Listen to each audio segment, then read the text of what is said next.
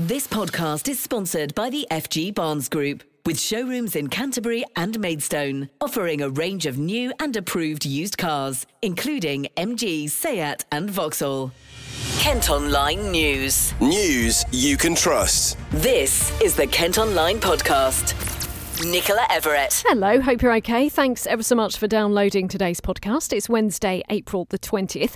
And our top story today is that the police watchdog says it will not be investigating the contact Kent Police had with a couple before they were found dead at a tattoo studio in Canterbury. We told you in the podcast last week how Catalin Micu is suspected of murdering his wife Ramona Stoyer before taking his own life at Gothink. The force had referred itself to the watchdog after it emerged 54-year-old Micu was on bail accused of rape. Now, in February, 35-year-old Ramona had secured a non-molestation order against her husband, and while they continued to live and work together, it meant that he was banned from harassing or pestering her. However, he'd been arrested last month on suspicion of breaching that order. Well, this is what the IOPC has had to say in a statement. Having carefully considered a referral from Kent Police, we've decided the matter does not require independent oversight by the IOPC. We've directed the force to carry out an investigation and will receive a copy of the investigator's final report, which ensures an appropriate level of independent scrutiny of the matter. Just to remind you of events, police were called to Gothink last Monday evening, and it was later confirmed the couple had both died, with only Ramona's death being treated as suspicious. Dozens of tributes to her have been left outside the building on Lower Bridge Street. Our reporter Brad Harper has been to see them. Since tarpaulin sheets were removed from the front of the Gothic studio in Canterbury, dozens of flowers and candles have been laid outside the shop for Ramona Stoyer over the past few days. Tributes have also been written for her. One says, "I never knew you, but unfortunately relate to your experiences. You deserve to be here and free of violence. I hope you have some sense of peace." Another says, "R.I.P. Ramona, you are a beautiful soul. You will be missed so much." A poem has also been left at the scene called Shining Star and describes her as a wonderful spirit loved by all. A collage of pictures of Ramona has also been put on the door of the shop, and they show her travelling, smiling and doing her talents, which of course was tattooing. The very latest today from police is that inquiries are still ongoing before they provide a report to the coroner.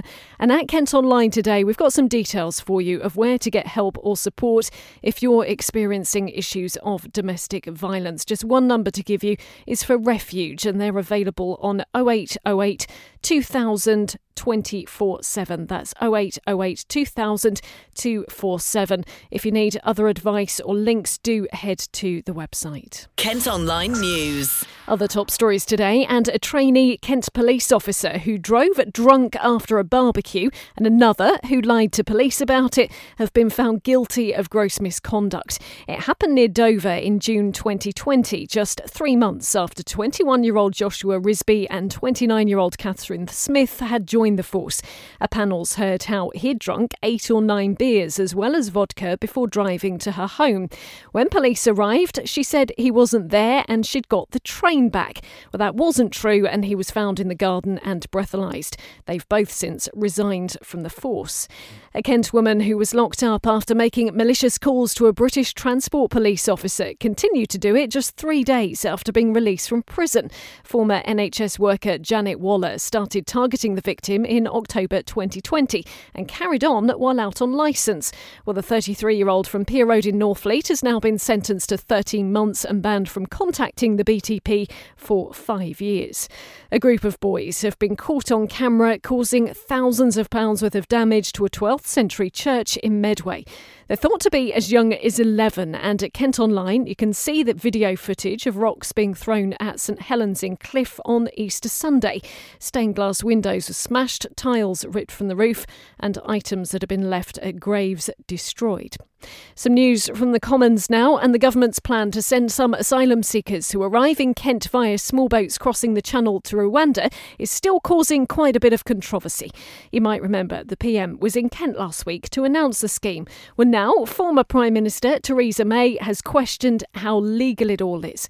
She asked the Home Secretary if there's evidence it wouldn't increase the trafficking of women and children. Can I say with respect to my right honourable friend that from what I have heard and seen so far of this policy, I do not support the removal to Rwanda policy on the grounds of legality, practicality and efficacy. But Priti Patel insists the proposals would deal a major blow to people smugglers. We must break their lethal and evil business model by removing the demand for their repellent activities.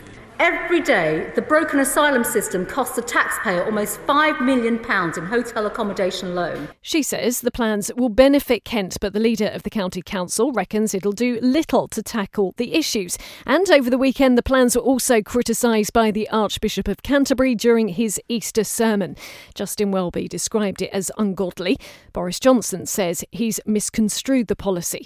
Well, hundreds more asylum seekers have been intercepted while crossing the Channel in small boats.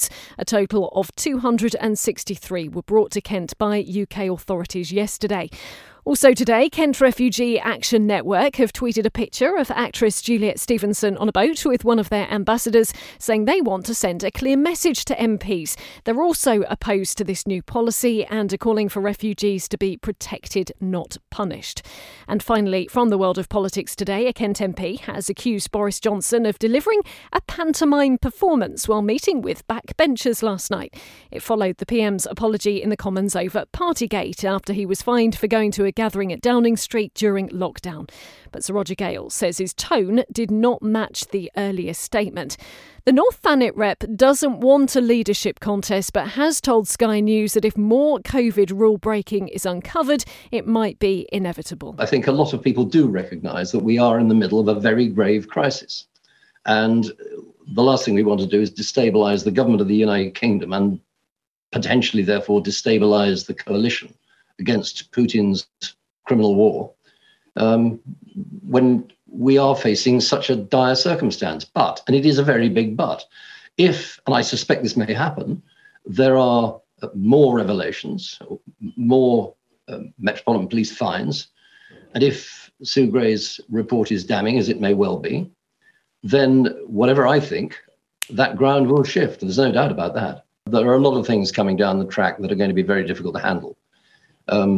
My hope and expectation would be that if things get markedly worse for the Prime Minister, then he will do the honourable thing and resign. Now, that may be wishing that pigs will fly, because under those circumstances, I still wouldn't want a leadership election. But I think there is a way through this.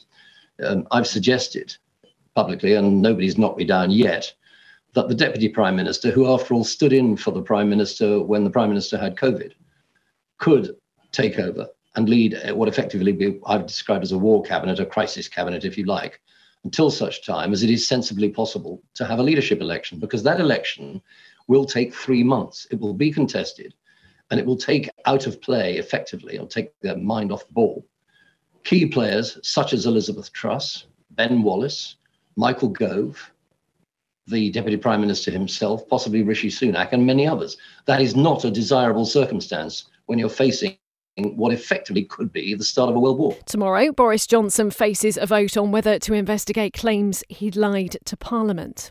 This podcast is sponsored by the FG Barnes Group, with car dealerships in Canterbury and Maidstone. Hundreds of The Wanted fans have lined the streets in South East London to pay their respects to Tom Parker. He's just impacted so many lives in so many different ways. It just feels right to be here. To know that he's gone, it's like a part of myself has gone.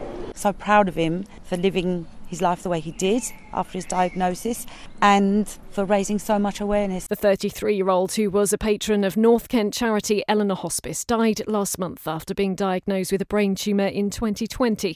His widow, Kelsey, led a cortege through Petts Wood with flowers spelling Daddy on the side of the carriage. His bandmates Max, Jay, Siva and Nathan carried his coffin. Our thoughts today are very much with Tom's wife, children, family and friends. Police are hunting 2 men who punched and hit a stranger with the belt in Dartford. The victim was on a night out with friends when he was approached by the suspects near Spittal Street earlier this month. A car was also driven towards him, but he only suffered minor injuries. A man's appeared in court accused of stealing an Amazon delivery van in Canterbury.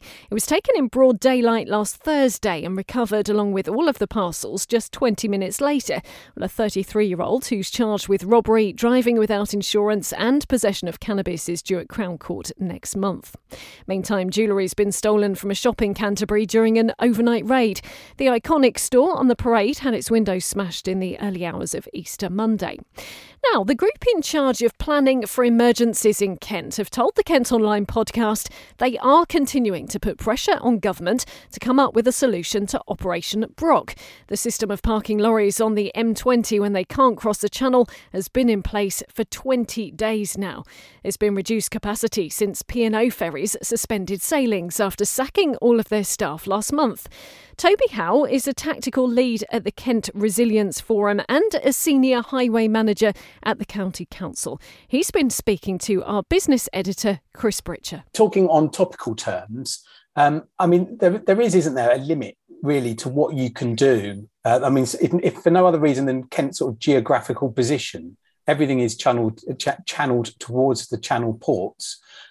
And there's nowhere for it to go, is there? I mean, you do need, one assumes, a more coordinated national intervention to try and, if nothing else, to stop lorries coming into Kent. I mean, is that's where your hands are tied, isn't it, to a certain extent? Yeah, on the specific of what we've got going on now, yes, that's very true. We do need that coordinated approach, but we do also, with the current tactical and strategic meetings we're having every day, we do have input from many government departments as well to make sure they're aware of what's going on, so can advise sort of higher up. So, for example, the Secretary of State, Grant Shapps, has recently been on the news updating, saying, yes, there's going to be congestion. So all of it comes from our tactical strategic groups going all the way up to advise him on the progress, etc. And then it's also the likes of the Kent Resilience Forum putting pressure on government, saying, look, Kent is suffering, the residents, the businesses, the tourism within Kent is suffering here. We need future planning so that we don't suffer all the time. I'm assuming those conversations have been taking place for heaven knows how long, given the fact that I imagine both of us have lived in this county long enough to sort of experience what happens every time there's any hold up at the port. I mean, do you get frustrated that there hasn't really been, I know we've got Stack and that's involved into Brock, but there's still no real alternative, is there? Does that frustrate you, or do you feel like everyone's doing the best they can? Everyone within Kent is doing the best they can, but I mean, I'm a resident of Kent. I've been a resident of Kent, worked in Kent for many, many years now. So yes, as a resident, I'm frustrated that it is Kent that suffers. Now if I need to get out and see family as well, I fully understand and sympathise with everybody within Kent that has got to travel when these issues go on, because there isn't that bigger solution being arranged. It's sort of, we have this happening every time. I mean, Stack has been in place since the 80s. We had a huge Operation Stack in 2015. But each time there's talk, but it's Kent that suffers each time. Do you have any optimism that they're listening? Someone will actually do something? I've always liked to think that I'm an optimist, yes, and actually think that. And I think, it does seem so, but listening is one thing, getting that action is another, isn't it? So yes, people are listening, we're getting communication back, etc., and things may slowly be happening, but we need more action. Meantime, the MP for Faversham also reckons Operation Brock is not working and is calling for major changes to how traffic's managed in the county. Helen Waitley says turning the M20 into essentially a lorry park every time there's disruption at the ports is simply not sustainable. Kent Online reports. South Eastern's recovered more than £2.5 million from fare dodgers in the past year.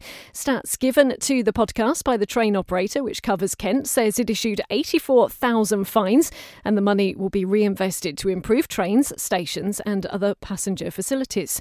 A developer has defended a decision to advertise its properties that are built in Chatham, 6,000 miles away in Hong Kong. It led to fears that homes at Chatham Waters wouldn't be available for local people, but X1 Developments say only a handful of properties are being marketed overseas, and the 199 that are on the the open market will be occupied by local residents. A Canterbury taxi driver reckons his industry is being unfairly targeted over exhaust emissions.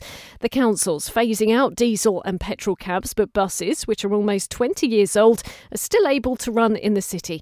Abe Hussein says it's not yet practical for him to buy an electric vehicle. At the moment, the new measures are a little bit too early for taxi drivers, maybe 3 to 5 years, because the batteries are not giving us the mileage that we need on our taxis.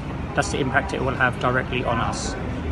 And what impact do you think this is going to have on cab drivers over the next few years? The impact it's going to have is that people are going to have to buy cars that they can't afford. This infrastructure in Canterbury, let alone the country, is not ready. We don't have enough charging points in Canterbury alone. If 15 people bought electric taxis, there's not even 15 charging points. So what would we do then? We'd be queuing up for hours on end trying to charge our cars. You spoke to me about looking at some taxis that you can switch yours to. Talk me through you personally. My taxi here is an 8-seater. The only 8-seater that they're making at present is £73,500, but there's no mileage in it. It doesn't do the mileage. I would have to come and maybe charge 2 or 3 times a day because the range is very poor, maybe 127 miles on one charge, which is nowhere near enough for a taxi driver. And how is this going to impact your livelihood? If I can't get the correct car, it will most probably put me either on the dole or I'd have to drive a completely different car. And my work is not about that, so it'll impact me severely. The council say they have no power to licence the bus industry, but do regularly discuss climate targets with operators. 24 flats are going to be built next to a community centre in Dover as part of plans to tackle homelessness. The council's using land near St Radigan's on Poulton Close for the 3-storey apartment blocks. They eventually want to create 500 affordable homes across the district. Jack and the Beanstalk at the Marlow Theatre in Canterbury last Christmas has won 2 prizes at the National Panto Awards. It was named Best Pantomime, while Paul Hendy won Best Director. More than 82,000 people saw the show, which was also streamed in care homes, hospices and a children's hospital ward. And I know we may have only just had Easter, but tickets are already selling fast for a Christmas light show at Bedgebury Pinetum. Organisers say the very popular attraction will be back from November until early January. Well, that's all from us for today. Thanks ever so much for listening. Don't forget, you can follow us on Facebook, Twitter and Instagram. You can also get access to the ad-free Kent Online premium site. To do that, you need to subscribe. Just head to kentonline.co.uk/subscribe. News you can trust. This is the Kent Online Podcast. This podcast is sponsored by the FG Barnes Group, with showrooms in Canterbury and Maidstone, offering a range of new and approved used cars, including MG, Seat and Vauxhall.